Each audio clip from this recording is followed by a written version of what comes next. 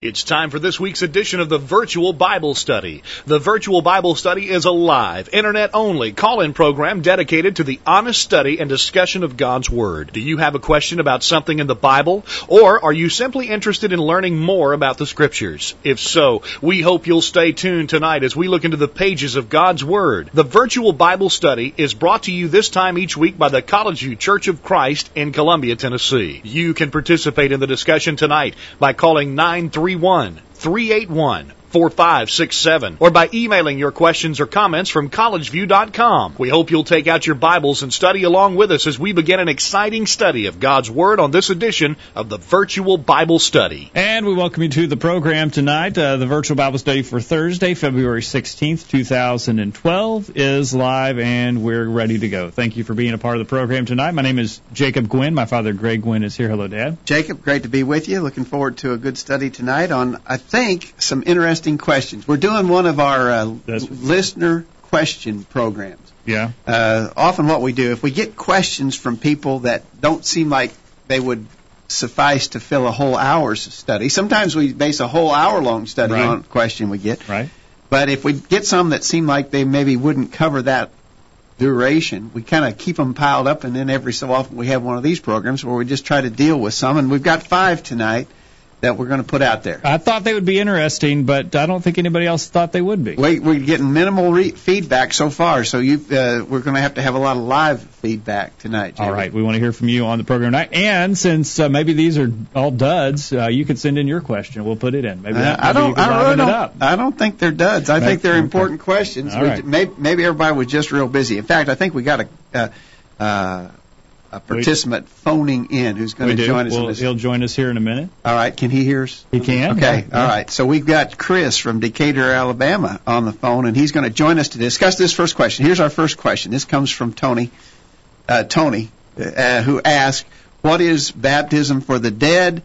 How would you do it? Okay. All right. So we're going to be asking a question that is based on the text in what is that? 1 Corinthians 15. 1 Corinthians 15:29. That's correct. It talks about baptism for the dead. Why don't you go ahead and just give us a teaser on the rest of these questions so that. Okay, real quick. The others are going to be in order. What about how can you be a good Christian at work when your boss is fighting you all the time? Right. That's number 2. And number 3, I thought would be very interesting. We haven't got any feedback yet, but from Indiana, a question about labor unions. Several parts of that question about labor unions and how we might view them on a biblical basis. Number 4, a question about Christians. Can they be active? Can they take a role as a soldier? Okay. Can they be an active participant in the military? And then finally, the 5th one is going to be how were people saved during the Old Testament era before the New Testament began? That's just a brief overview, but we got to go quickly to this first one. We have time for number 6 from you if you'd like to send it in. Maybe. Questions at collegeview.com, 877-381-4567, and then the chat room is a good place as well, where there are many listeners there already tonight. You can sign in and chat with other listeners. All right. So remember how you can contact us. You gave all the contact info, I guess, already. So remember how you can join in, participate. We've got on the phone Chris Bates from Decatur, Alabama. Chris, thanks for joining us on the Virtual Bible Study. Hey, thanks, Greg and Jacob, for having me on tonight. I appreciate it. Hey, good to hear from you, Chris. I got an email from you earlier today in which you indicated that just this week you have spent some considerable time studying this question, baptism for the dead.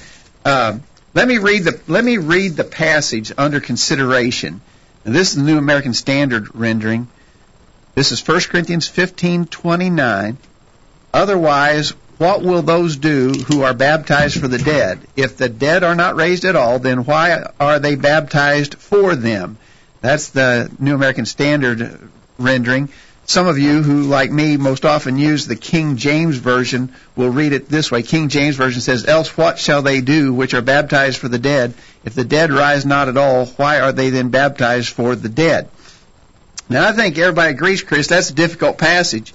And I was reading after one fellow who said that he had found more than 30 different views expressed by commentators on that passage. Well, I can't imagine that 30 different views could all be correct. I think there's quite a bit of erroneous teaching on that, don't you? Well, there's no question that there's erroneous teaching on it, and I suppose that probably the most popular teaching that we've heard about is that done by the Mormon Church, where they actually practice something called baptism for the dead.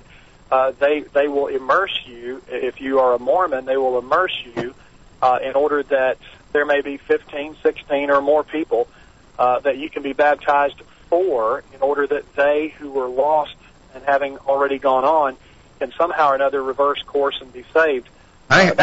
Hey, Chris, I heard, and Anthony is running our board tonight, and Anthony was telling me this just recently, that the Mormon Church is actually taking population rolls at random and just baptizing them. In other words, they're not being baptized for dear old Aunt Sally who passed away 10 years ago.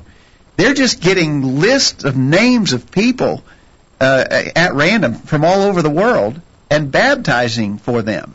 Anthony, there's some flap about that, isn't there, Anthony? Yeah, I was listening to the radio today, and there was a whole piece about this practice and about some Jewish people who were very upset that the Mormons were baptizing some of their deceased, Jewish relatives, and they were saying, no way, you can't do that. They don't, if my relative were alive, they would not allow you to do that. So these were unbelieving Jews, and the Mormons are baptizing for them, and their living relatives are saying, stop doing that. Right. Isn't that amazing?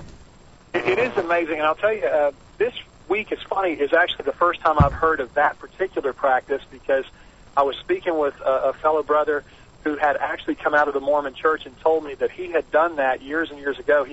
They just had 15 different names. He didn't know these people, and he was baptized for them. And the question comes is, if someone can be baptized for those who are dead, can he also believe for them? Yeah. Hey, Chris, hang on just a minute. I want to hear your arguments against this practice, but I want to let me give you a couple quotes from the Mormons. Here's a quote from Joseph Smith. Of course, we all know him to be the originator of the Latter-day Saints movement. He said, quote, "A man may act as proxy for his own relatives. We may be baptized for those whom we have much friendship for." So he taught that you could be baptized as a proxy for someone else, but he sort of suggested someone you know or a relative. Then in 1959, a man named Stephen Richards, first counselor to the first presidency, wrote, "All men are equal before the law, and all are to have the opportunity, even the dead, to accept the gospel and receive the promised blessings. But all must know and understand, and the dead who have gone on into the spirit world without knowledge of the gospel are to be hereafter given an election to embrace it through vicarious works done for them by their descendants and other friends in the brotherhood of the church. This work is done within the temples provided for that purpose." So there's just no doubt that the Mormons are teaching and practicing that and have been for a long time. On the subject, Lane in the chat room says, I don't think that 1 Corinthians 15, verse 29 is giving a specific God-given baptism for the dead. It seems more like of an action that some performed in hopes of saving the dead, or am I slightly off the ball here? Well, Chris, how do you explain it? I would disagree with Lane's conclusion on that. Again, and I also want to say with respect to the passage that, as Greg mentioned a moment ago, it is a difficult passage to understand.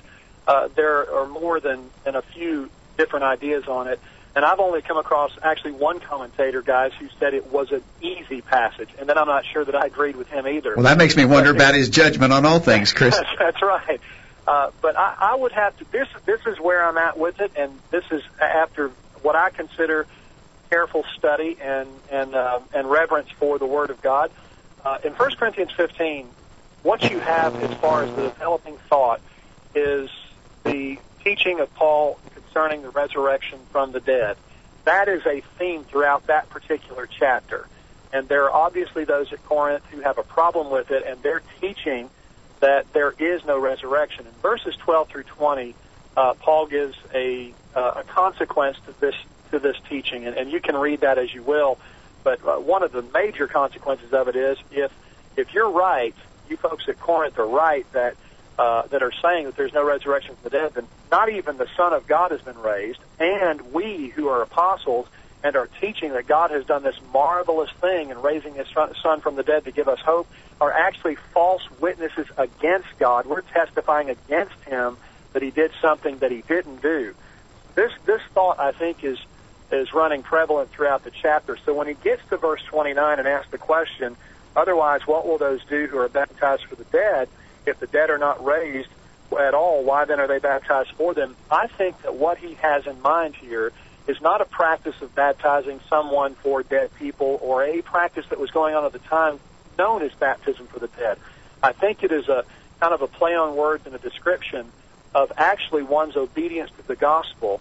When Paul says that they are baptized for the dead, it's kind of like his statement in Acts 17 and verse 30 when he mentions repentance there, but he doesn't say anything about faith or confession or baptism.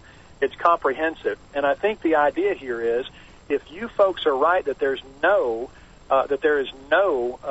resurrection from the dead, then what are they going to do, or we going to do, who are baptized for the remission of sins? In other words, we are obedient to the gospel with the hope of everlasting life on the other end of this thing, and we are being persecuted daily for this. What are we going to do with that? What in the world are we going to do with no hope whatsoever? So yeah, and in the context, I think you're right, Chris, because in the context, he goes on to basically make that argument. In fact, even earlier in the chapter, he had specifically made the argument, if Christ be not raised, our preaching is vain, your faith is also vain. We are of all men most miserable, if in this life only we have hope in Christ Jesus. So he's basically, I think you're right, the whole context of that chapter is on the resurrection, and Paul was arguing against those who were denying a future resurrection. And he's basically saying, because he was talking to some who were Christians, he was arguing against false teachers within the ranks of the church who were teaching that the resurrection was past, there was no future resurrection coming. And I think he's just making the argument, your position is senseless, or what we're doing is senseless.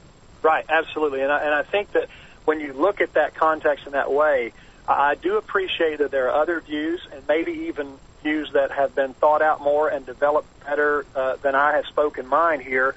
But I think that what I have articulated here and what you just articulated fits better with the context of the statement where we find it, that Paul is dealing with the resurrection from the dead. If there's no resurrection, then what will they do who are baptized for nothing, essentially? They're going to die and not be raised. What was all this persecution for? What was all this denying of self for? Exactly. If there's no hope of everlasting life. And so the baptism for the dead there, the dead then would reference just those who... concept of dying.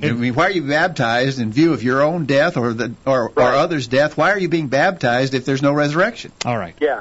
And I have heard a view that suggests that the dead there is the idea of being dead to sin.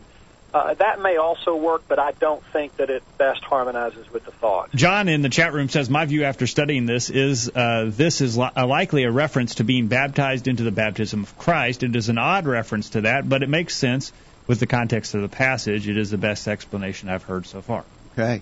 Chris, I know you would agree. Just a basic rule of biblical interpretation is that you can't put an interpretation on one passage that forces a conflict with another plain passage.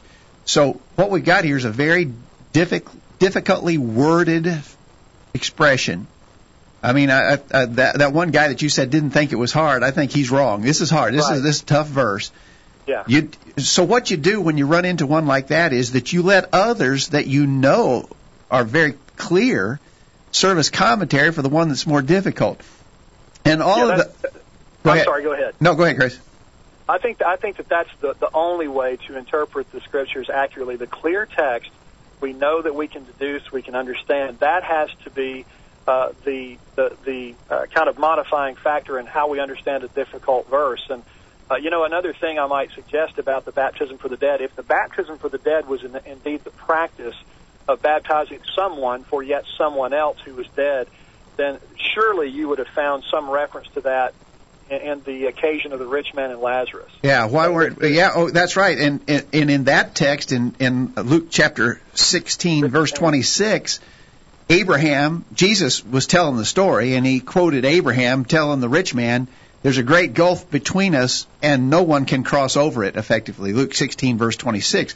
Well, that wouldn't be a true statement. If you could be baptized for someone who was not saved in the Hadean realm and get them out of torment and bring them into a place of comfort, then Jesus would tell a lie in Luke 16.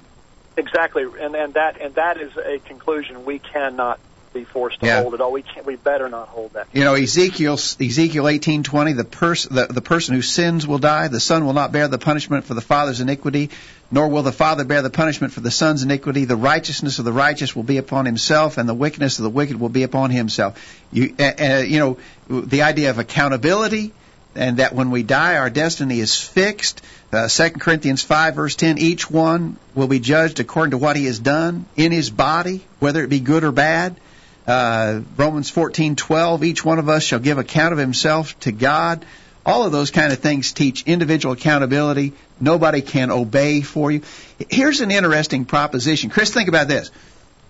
If it were possible for you, as a living person, to perform an act of righteousness and have the blessing for that transferred to someone else in the realm of the dead. Okay, so that's what you're doing something for somebody. You're someone who passed. And that's what they're basically teaching with this baptism for the dead. In other words, I'm a living person. I'm going to do this act of righteousness, and I'm going to transfer the benefit of it to someone who's in Hades. Okay. If you could do that, could you do the opposite of that? Could I go out and... That is a good question. Could I go out and commit murder... Blame it on them? And say, hey, don't put that on my record. Send that over there to that guy who's already dead. Or what about this?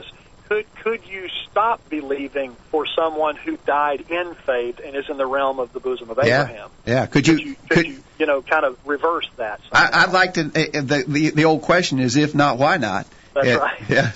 All right, Chris. I think we've got it. I think we nailed it. Well, thank you for having me on, guys. Thanks for calling in. Have your people call my people.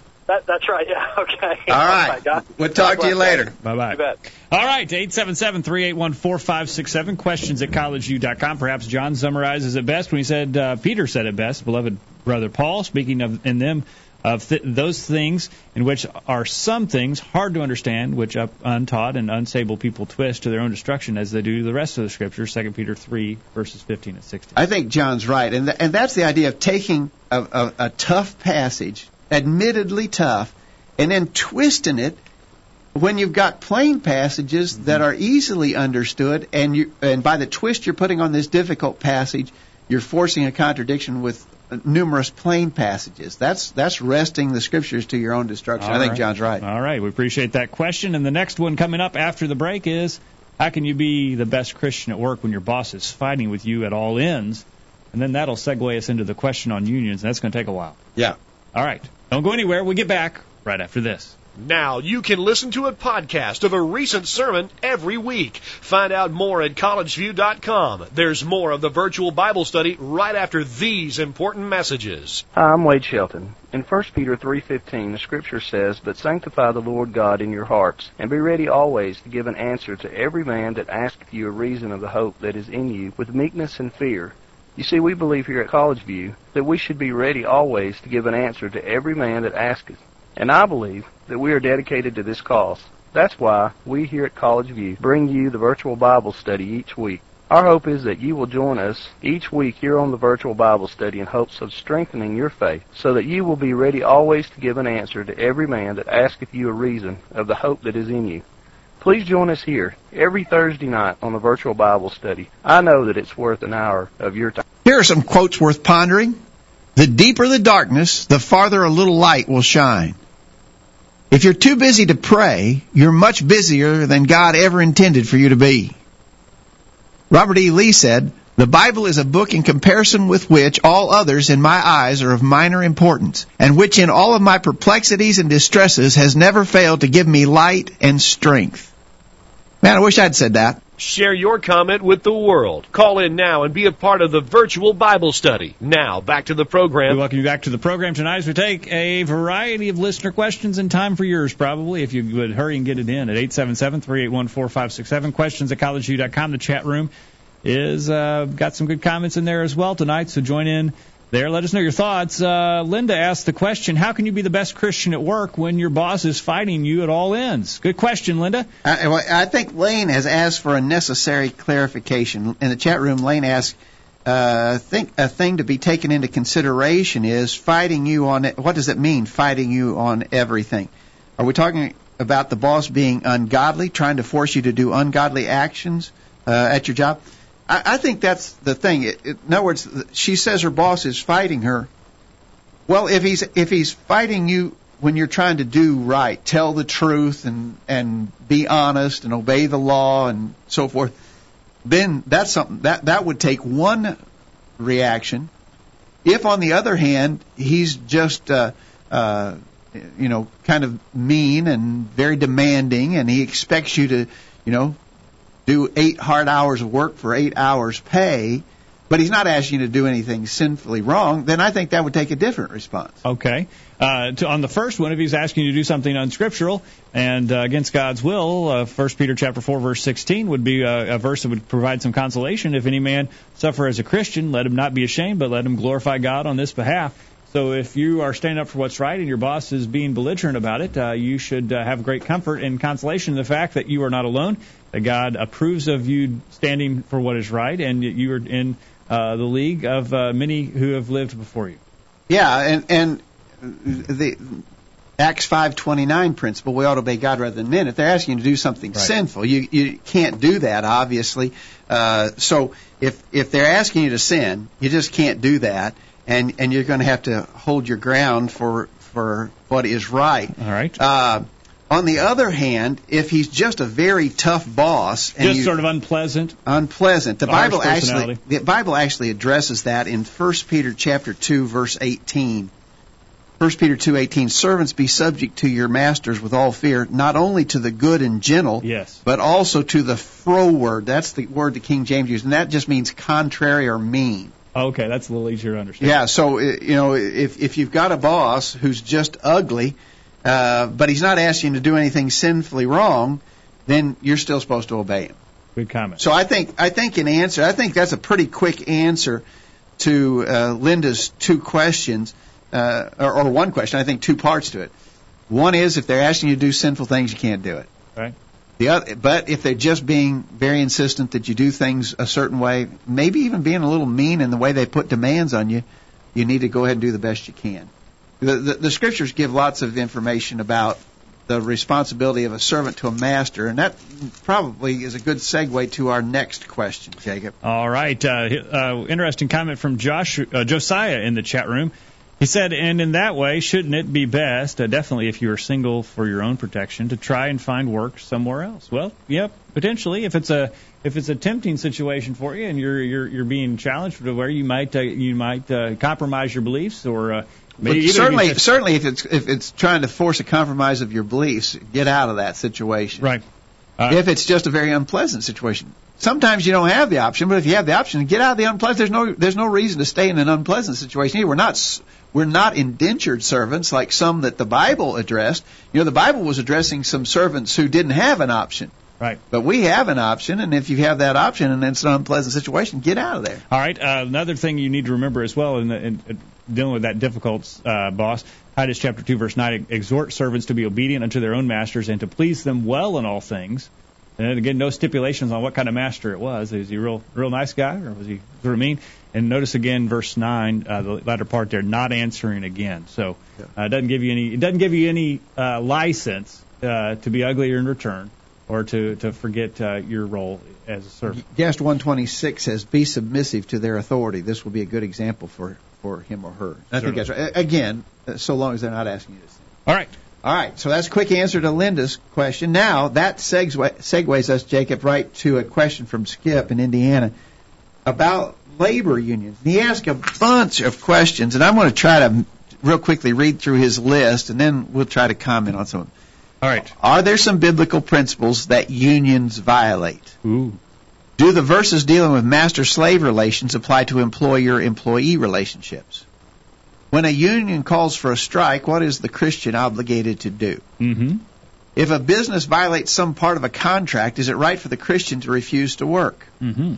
When a business or management takes advantage of a worker who is a Christian, what recourse does he or she have? When a Christian who is part of a union is hired, who does the worker answer to? The place of employment or the union? What does the Christian who is in a union do if he's a union member? What does he do if he wants to help another worker but the union forbids him from helping? Okay. Can a Christian be a part of a union that sends a large portion of its dues to causes that are questionable in the least? Can a Christian be a part of a union that has a reputation for engaging in intimidating tactics to win its cause? And finally, is it right for a Christian to participate in a strike that is simply supportive of another union that is having a problem?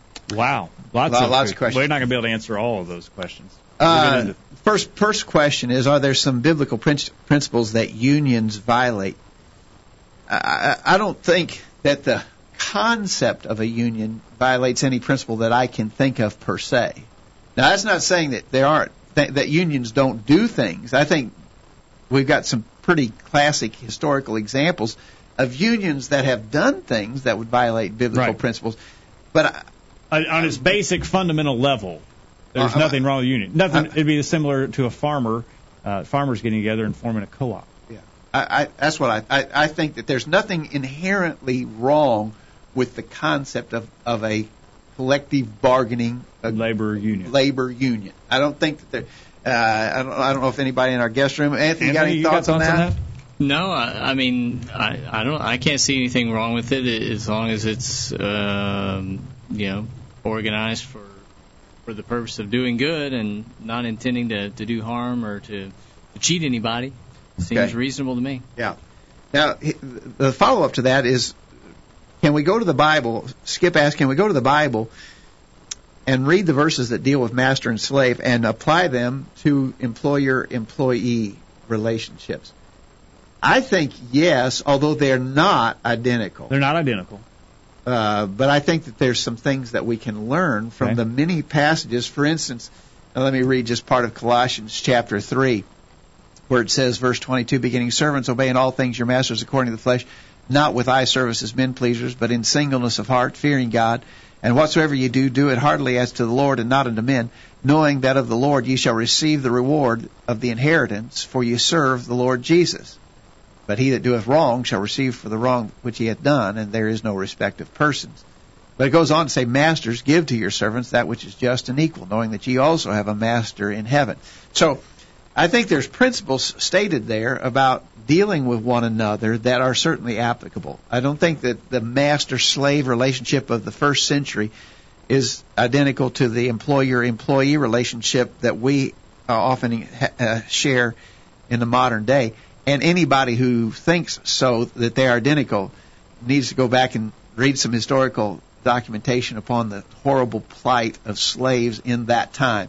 I think if a slave from the first century heard a modern American worker complaining about the way he's being treated, they probably just laugh themselves silly. Yeah. So, I mean, it's not an identical situation. We need to understand it. But I do think there are some principles that we can draw from. All right.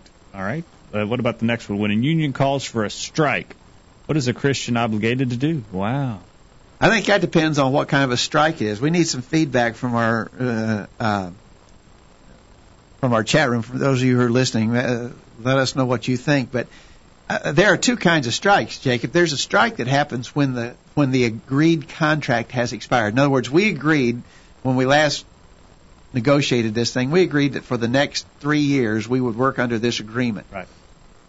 That contract period has expired now. And we've been negotiating for some time. The union and the management have been negotiating for some time, and they haven't been able to come to terms. And so the union says, if you don't come to terms with us, and if you don't give us some concessions here, we're going to stop working because we don't have a contract with you at this point. Right. And so, in other words, that kind of a strike, I don't think that you're violating any biblical principles. In other words, you're not saying you didn't promise you would work, and now you're refusing to work under the terms that you promised you would work for. It's an expired contract, and so if you struck for that on that basis, I don't think it'd be wrong. There is a contract called a wildcat strike, right? Where the union tells everybody walk off the job. We've got a contract, but we're not going to honor it. Now I think you got a different scenario. Okay. All right. So I think it would depend on the kind of strike. All right. Well, if a business violates some part of a contract, is it right for a Christian to refuse to work? I think it is. I think so. I mean, again, it's in our day and time, we have contractual agreements with one another. And if the let's say the management agreed to pay us $12 an hour, but they're refusing to do it. They're only going to give us $8 an hour. Right. Wouldn't we have wouldn't it, since they have violated the terms of the agreement we made with them, wouldn't it be within our power? I think legally it's within our power, and I don't think morally there's anything that would argue against it. We could say, we refuse to work if you're not going to keep your agreement. Let's just put it like this. Let's say that you contracted with someone to come paint your house, and you said, I'll pay you $100 to paint my house, and I'll provide the paint. And he shows up to paint your house, and you say, I'll pay you $100, but now you provide the paint. He wouldn't paint. He say, okay, forget it. I'm not going to do it. Yeah. And there's nothing wrong with that. Right. Right. Okay. All right. When a business or management takes advantage of a worker who is a Christian, what recourse does he or she have? Now that's an interesting, because that gets back to the verse you noted earlier that we're to be obedient to our masters. Again, I think that there's some things in the question we'd have to have clarification on. In other words, is the business violating the agreement of a contract term? In other words, are they not doing what they agreed that they would do? Under those terms, I think a union has the option of saying, well, we won't work if you're not going to do what you promised us you were going to do. But if the matter of just taking advantage, in other words, they told me that my job would involve sitting here putting two tiny pieces on this thing as it passes me on the assembly line, but now they want me to go over there and lift 50-pound bags of concrete. I'm not lifting 50-pound bags of concrete. I told them I understood that I got to put these tiny little pieces on the assembly line as it passed by me, and now they want me to lift bags of concrete. Clean the bathroom. Clean the bathroom. I didn't sign on to clean the bathroom. Right. Now, I mean, if they are within their contractual rights to ask you to do this or that, even if you feel like it's maybe unfair or you don't like it, I think you still have to submit to that. Okay. Let's stop there, Jacob. We're at break time. Oh, we are. Boy, it's gone fast. You're going to get your break or else you're calling the union steward, aren't you? That's right. Well, let's have a break or we're going to go on strike. All right. We'll take a break, and then we'll continue discussion about unions on the other side. We look forward to your comments during the break. What do you think about what we've said so far? Do you have any more thoughts or comments about unions? Be on the phone when we get back and be ready to go at 877-381-4567. Send your emails in or join in the chat room.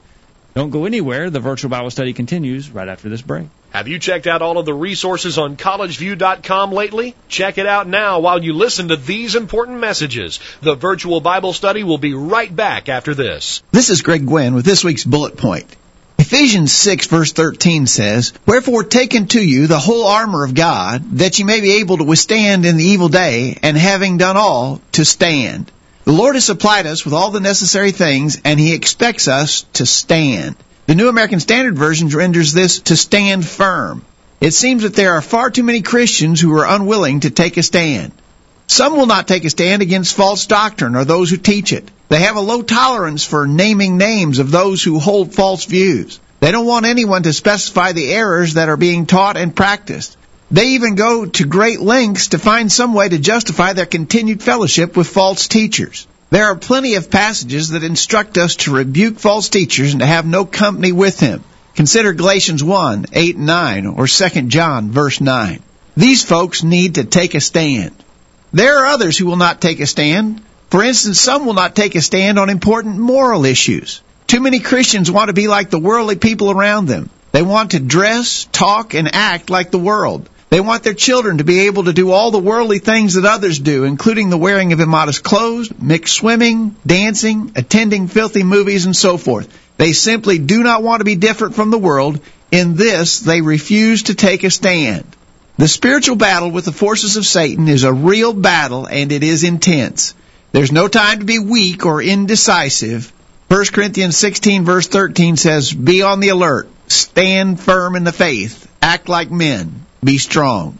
That's this week's bullet point. Think about it. Hi, my name is Bob Tidwell, and I want to remind you that the virtual Bible study provides a great opportunity to use your computer for something good. So turn off the TV and gather your family around the computer each Thursday night for the virtual Bible study. broadcasting around the world with truths that are out of this world. The Virtual Bible Study. Take it away, guys. And we welcome you back to the Virtual Bible Study tonight. We'll remind you this program is brought to you by the College View Church of Christ in Columbia, Tennessee. Find out more about us by visiting our website, thevirtualbiblestudy.com or collegeview.com. And if you're interested, we're podcasting a recent sermon at our website now. You can find out more information about that by visiting collegeview.com and sign up for that and listen to a sermon every week that's presented at the College View Church of Christ. In the chat room, Jacob, guest 391 quotes Luke 3, verse 14. John the Baptist told the soldiers who came to him, the soldiers demanded of him, saying, "What shall we do?" And he said to them, John the Baptist said to them, "Do violence to no man, neither accuse any falsely, and be content with your wages." There's something to that. Yeah. And I do think that, that maybe there's evidence that unions cross the line concerning being content with their working conditions and their pay and so forth.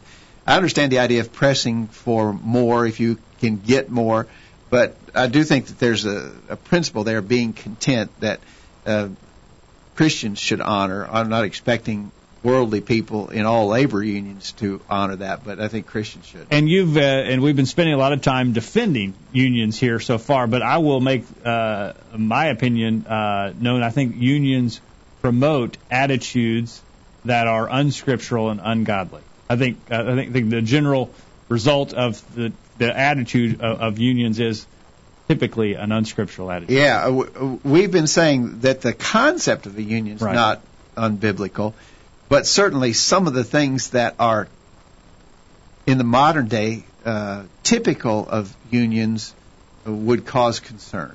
And I think Christians got to be aware of that. I think it'd be foolish not to be aware of that. All right. As we go on with Skip's question, he asked, when a Christian who is part of a union is hired, who does the worker answer to in the place of the employment? In other words, the boss or the company or the union? I think that's a good question, and it should be understood. I'm still obligated to my master. I'm still obligated to the one who employed me. I have my allegiance is not to the union first and to the company second. I have to be honoring my relationship with the company. All right. And, go ahead. Skip asked the question, can a Christian be a part of a union that sends a large portion of its dues to causes that are questionable in the least? Guest 126 says, other Christian employees find that their union dues are used to support the same kinds of activities, or that the union dues are used to support political candidates who support these ideas. Guest 126 referenced the teachers' union that he disagreed with because of practices that they he said, supported. I strongly opposed the NEA because of their policies which support abortion on demand, special protections for homosexual teachers, distribution of information to young girls promoting lesbianism, and so forth. Yeah, I think you got an issue there. If you're a member of a union like that, and your dues are being principally used to support things that you can't support, then I think you got an issue. Guest 126 goes on and says, I didn't join the NEA and chose an alternative organization which didn't involve themselves in these types of activities. And so I think Guest 126 helps us answer that question. Can you be a part of a union that send a large portion of its dues to questionable causes? I'd say you want to be careful about that. Yeah, and I think you need to be informed about that. As a Christian, you need to know what your money's being spent for. You just can't blindly endorse something or participate in something. You have to be educated and find out if they're doing things with this money that I can't support. Then I'm not going to be a part of it. This question came up because Skip was mentioning that there's been a big controversy in Indiana. In fact, it was a controversy the week leading up to the Super Bowl in Indianapolis. The legislature passed a right-to-work law in Indiana, and that basically means you don't have to be a member of the union. If there's a union at that place, prior to this, Indiana, like some states, was a closed shop state. That means if the union is in there, if you work there, you got to be a part of the union by law. Right. Indiana changed that, and a number of states have, and the expression that's used is right to work. You can work and you don't have to be a member of the union. So you'd be in a bind if you were in a closed shop state, and they were forcing you, if you're going to work here, you got to be a member of this union, and we're going to spend your union dues to pay for abortions or to distribute promote a pro-homosexual agenda. you'd have to seriously consider whether you could work that job. All right. Look forward to hearing your thoughts on the phone. The line's open. Let us know what you think about unions. And real quick, a couple more questions, and then we got to get on, Jacob, to the rest of our questions for the night. But Skip really got into this question. He gives more points for clarification. We skipped one. What does a Christian do who's a union member? What does he do if he wants to help another worker, but the union forbids him from helping?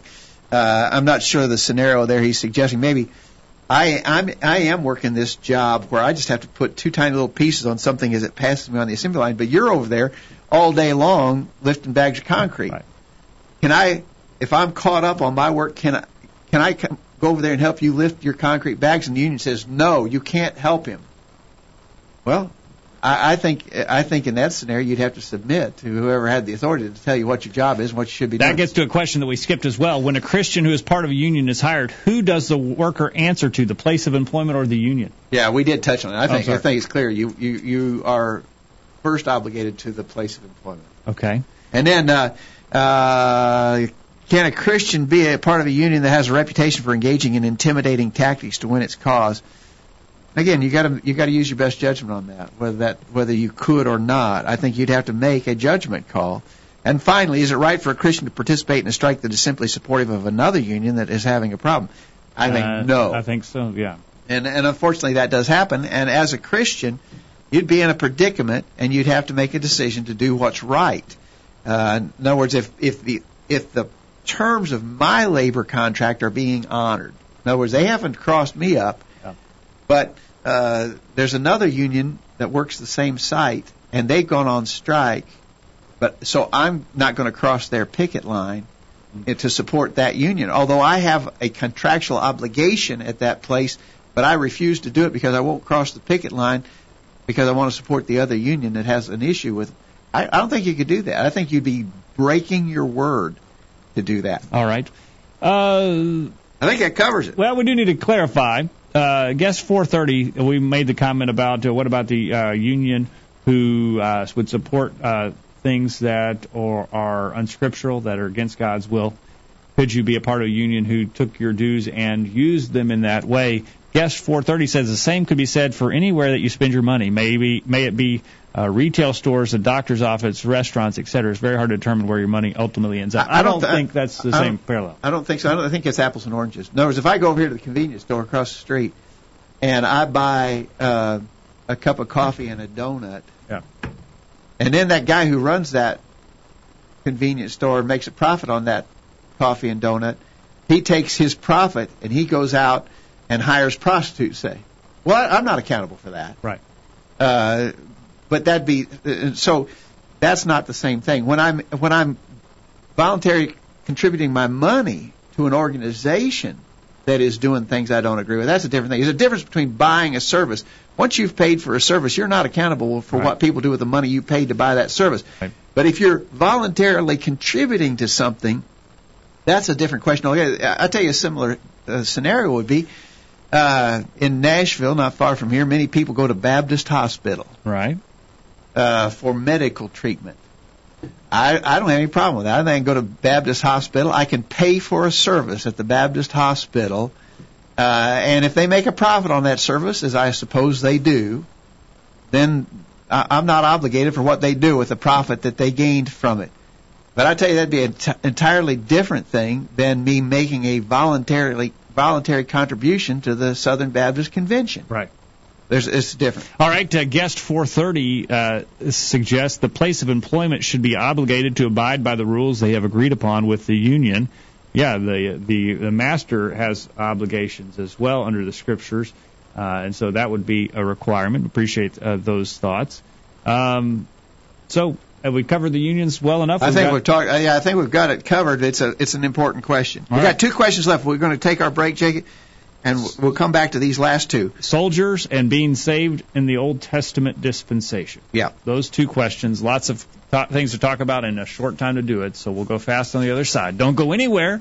The virtual Bible study continues right after this. After these important messages, we'll be back to take your comments. Email them during this break. Hello, everyone. I'm Monty, a member of the College View Church of Christ. So if you've been hearing all about the College View Church of Christ on the virtual Bible study and are interested in finding out more about the church, but you live hundreds of miles away from Columbia, Tennessee, and can't come and visit with the congregation to find out more, there's no reason to fear. After all, we live in the 21st century. Here's what you can do to find out more about the College View Church of Christ. First, why don't you check out our website while you're listening to the virtual Bible study?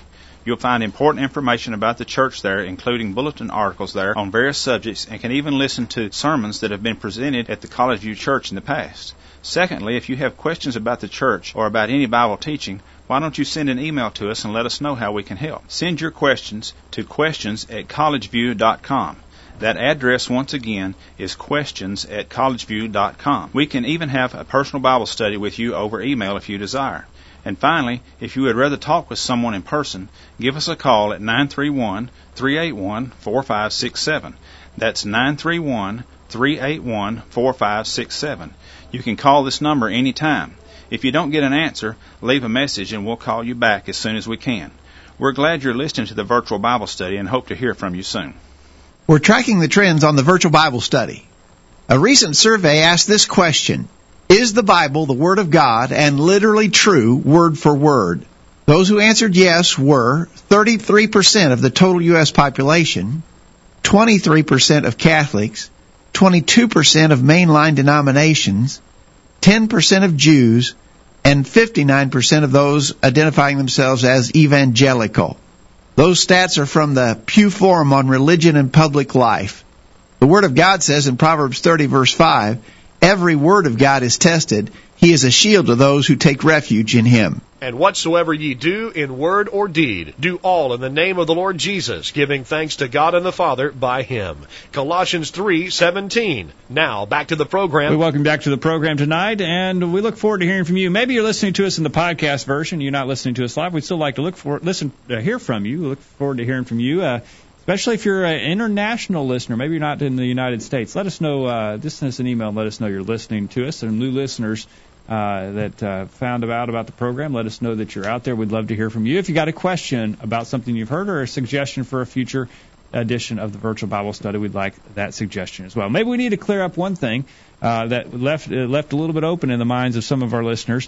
Lane says, I think we ought to still be aware of whom the money goes to if we know beforehand what the money supports. And we're not. We would agree that you maybe want to be cautious if you know that a business is engaged in things that are unscriptural and you would disagree with. There's no problem with being, to boycott that. We would agree with that. Oh yeah, I think Christians sometimes do that. I mean, I've done that before. I've said, I'm just not going to do business at that place because I don't like raunchy advertising or whatever. Yeah, maybe there's a product that has just very nasty, vulgar ads all the time, and I could very, very well likely make the decision. I'm not going to support that company. I don't like what they do. But I think there's a principle, a basic principle that we stated that is true. There's a difference between buying a service and making a contribution. Okay. All right. We need to go on. The next question is, what about a Christian being an active soldier in the military? Let me read this. Okay. This is from Keith in Hendersonville, Tennessee, and he asked, here's a question. Is it scriptural for a New Testament Christian to be an active soldier in the military? Can a New Testament Christian in good faith, maybe not having signed up for war by the occupation they have chosen, be called to war where they will possibly take a weapon and kill another man, possibly another Christian? Okay. In the chat room, I think a basic answer has popped up that I was going to go to. Yes, 391 says, what about Cornelius? Why did Peter not tell him he couldn't be a soldier and a Christian? Well, Jesus did, or John the Baptist did the same thing. Yeah, we already read that in Luke chapter 3 when the soldiers came to him demanding him, saying, this is Luke 3:14, what shall we do? He said to them, do violence to no man, and neither accuse any falsely, and be content with your wages. He didn't say, you got to quit being a soldier. Okay. John the Baptist didn't say that. Peter didn't say that to Cornelius. All right. And what John did say is, you got to behave yourself morally as a soldier. So just because you may be in the military doesn't give you the right to do things that would be ungodly or sinful. Yeah, and every once in a while, I mean, even in recent news stories, we've heard about some of our soldiers who've done some things that they shouldn't have done, some immoral deeds that they should not have engaged in. Okay. And a Christian, I mean, you'd still be obligated to do what is right. Now, so I got to do what's right. Even as a soldier, I can't violate the commands of my God. I ought to obey God rather than men. I ought to obey God rather than a 4-star general. Right. I got to obey God rather than men. Now, that raises the question: what if you had been in Nazi Germany in the 1940s? Yeah. Could you have been a soldier in Hitler's army? Anthony? Oh, I haven't thought of it from that angle. That seat of the booth is getting hot. Yeah, you hear a lot of sort of hypotheticals involving that time frame and in that location, but I haven't thought of it from that angle. All right. Now, I take what may be considered a bizarre view. I think in that case, no, you can't be a soldier, because here's a military that is engaged in all kind of sinful things. And they were fighting a war of aggression. Okay. And the Bible tells us not to do those kinds of aggressive things. That's immorality. So I take the view, I don't know how many would agree with, I take the view that in World War II, this would be a judgment call. In every armed conflict, you would have to make the judgment call. But I take the position that a Christian could have served in the Allied forces, under the Allied command, because they were fighting a defensive war against an immoral aggressor. So I think the Christian would, if you were a Christian in that time, if you were in Germany, you would have had one answer. If you were in the United States or Britain, you would have a different answer. Okay, I agree with you that the Scriptures didn't, when the opportunity arose, tell soldiers that they needed to quit their job. Furthermore, we understand that soldiers and government have a God-given role. It is God's will that government do things, including capital punishment. We've talked about this punishing before. Evildoers. In general, punishing evildoers. Romans chapter 13, verse 4. It is God's will that the governments be there. And so, for instance, wouldn't that apply to, for instance, when the United States was fighting against Nazi Germany? Okay, right. In other words, here's this God-given government acting in opposition to evildoers. Right. Okay, so it's God's will. And if it's God's will that this be done, then it wouldn't be sinful for a Christian to do it. That'd be an oxymoron. Yeah. Okay, you can't have something that's God's will and then it be sinful at the same time. Okay, now, I agree with all those things. I think that's the theoretical end of it. That's right. That's purely theoretical. On the practical end of it and the doing of it, there are lots of flies in that ointment. Oh yeah. Because how do you know that the war is a war? You got to make a good faith estimation. Because the Nazis were being told this is we're not being aggressive, we're doing the right thing. Yeah. And so you're getting a lot of propaganda. How do you know? Yeah, you have to be very careful. That is, as you say, one of the flies in the ointment, because your own side's going to throw lots of propaganda out there to try and get you convinced that this is the right thing to do. So you got to. Secondly, I think a Christian probably makes a sorry soldier, at least in armed conflict. Okay. A Christian would make a sorry soldier, because any army wants to convince their soldiers to fight the enemy, to kill with hatred and malice. Hate your enemy. Right. Go after him. Bloodthirsty. Kill him. Just do everything you can to harm him. Shoot him between the eyes. Whereas a Christian is supposed to love his enemies. Right. Do good to them that despitefully use you and persecute you, Jesus said. Right.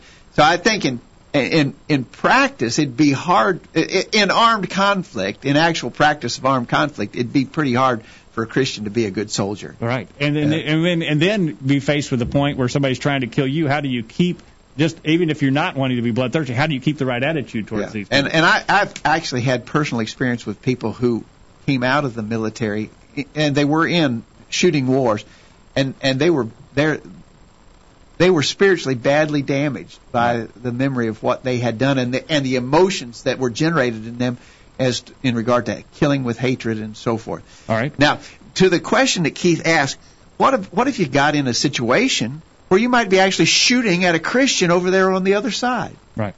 Well, if you think about that, and go back to the premise that I stated earlier. Okay, here's a guy, he's a Christian, but he's in Hitler's Nazi army. And I'm over here on the American side, and we're shooting at each other. Well, actually, one of us is on the wrong side of that. Yeah. And so if he's a Christian, I don't think he should be over there fighting for Hitler. Yeah. And so if I'm shooting at him, I think I'm shooting at somebody who's taking the wrong side in that conflict. And so that doesn't that doesn't plague me tremendously. If I've made the right decision, if I'm on the right side, then that part of it doesn't. I mean, I wouldn't want to do it. I don't want to shoot and kill anybody. Okay. And I'm glad that the opportunities have availed themselves to where we didn't have to make those kind of decisions, Jacob. Right. The chat room is filling up. Josiah says, with conceding to be a soldier and a Christian at the same time, I don't think you could do it because of what Jesus says in John 18:36. Jesus answered, "My kingdom is not of this world. If my kingdom were of this world, my servants would have been fighting, that I might have been delivered over to the Jews, but my kingdom is not of this world." I don't believe that John 18, verse 36 is applicable to this because Jesus was talking about fighting for spiritual causes in a physical war. I agree. Lane says, we are citizens of a spiritual kingdom. Jesus says that his kingdom is not of this world, and those who fight by the sword will die by the sword. Matthew 26, verse 52. Again, I think that would be a misapplication of that passage as well when it comes to fighting in an army. Lane says we should be caught up. Why should we be caught up in the bloody affairs of the world, taking souls that ought to be fought on spiritual grounds, not physical? Again, but if the government is authorized to do these things, then we think it would be appropriate for a Christian to do them. I don't think it's unscriptural. For the basic question is, can a New Testament Christian serve in the military? And I think the answer to that is yes. That's not saying I want to. I'm glad I don't have to. But I think the answer is yes. I don't think you can scripturally argue that it's wrong for a Christian to be in the military. Is it wrong for a Christian to be a police officer? Yeah. Is it wrong for a Christian to be a prison guard? Is it wrong for a Christian to pull the lever on the electric chair? We talked about that recently. I think no. Because as you said earlier, Jacob, I just think it's impossible for something to both be the will of God and be a sin at the same time. All right. Now, I know. In fact, I got some emails after that. People disagreed with me, but I still hold that position. All right. Now, Lane suggests, are we aware that Cornelius was on the front lines in battle after the point of conversion? Josiah says he doesn't see any indication that he was. Lane says, but a soldier can also be an interpreter, a computer technician, etc. You do not have to kill to be in the military. But I would suggest that if you're a computer technician, or you're building guns, or you're loading grenades, that you're just as that's right. I mean, if you're contributing to the war effort, whether you're actually pulling the trigger, doesn't matter. If you're making the gun or manufacturing the ammunition, you have no less responsibility in that matter than the guy who's actually pulling the trigger. I don't think that gets you off the hook. All right. Guest 126 mentioned something that I think is interesting. Properly used, the military protects a sphere of civil life within which a relatively peaceful existence is possible. I think that's true. You know, I knew a guy once, Jacob, that worked in a nuclear weapons facility. Uh-huh. And when he talked about that, he said he thought that his job actually was a peacekeeping job, that it kept people from killing and wars from generating. And I had to agree. You know, since they dropped 2 bombs in Japan, all of the nuclear bombs that have ever been built have just sat there and done nothing other than keep the peace. Yeah. And so, you know, there's a sense in which those who serve in the military do make peace possible for all the rest of us, and that's the thing to be grateful for. All right. Jack is listening. Jack is in the military, and he says that he respects the fact that Christians have differing convictions on the subject. For me, Romans 13 gives me the authority to serve, as well as the many centurions mentioned in the New Testament who are praised as Christians, God-fearers, and men of good character. In addition, if God opposed this profession, why does the Bible use military terms to describe being strong in the Lord by putting on the whole armor of God, including the tools of a soldier, helmet, shield, and a sword?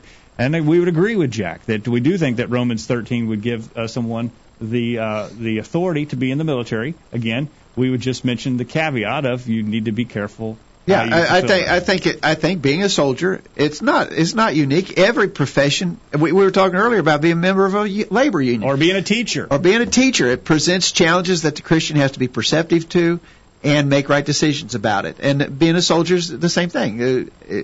It presents certain challenges. I know Jack well, and I think Jack would agree with us. There are certain things that a soldier is forced to deal with that others are not, and a Christian has to make right decisions in those regards. But for my part, I'm very grateful for those who will serve in a righteous cause, and I think that we are all the beneficiaries of what they do. All right. Jack goes on. He says, if I thought my generals were engaged in a bad or illegal action, he'd resign. Yeah. And that's what you'd have to do. Again, like I said earlier, I don't care if it's a four-star general telling you to do something. If it's a sin, if he's telling you to do something that's a sin, you got to say no. We must obey God rather than men. Acts 5:29. All right, and Jack says you have the right as a soldier to say no. You reap the consequences of your superior of those actions, but you do have the right to stand up for what you believe. Jack says. All right. We're out of time, Jacob. We are out of time. We didn't get all these. We didn't get to the last question. We're going to have to throw the last question about how people were saved in Old Testament times. We have to throw that back on the pile. Back in the bucket. Yeah. So add to the bucket so we can get some more questions and we can have another rapid fire session of multiple questions in the times to come. And if you have a suggestion for a topic that'd be good for a whole program, we welcome that as well.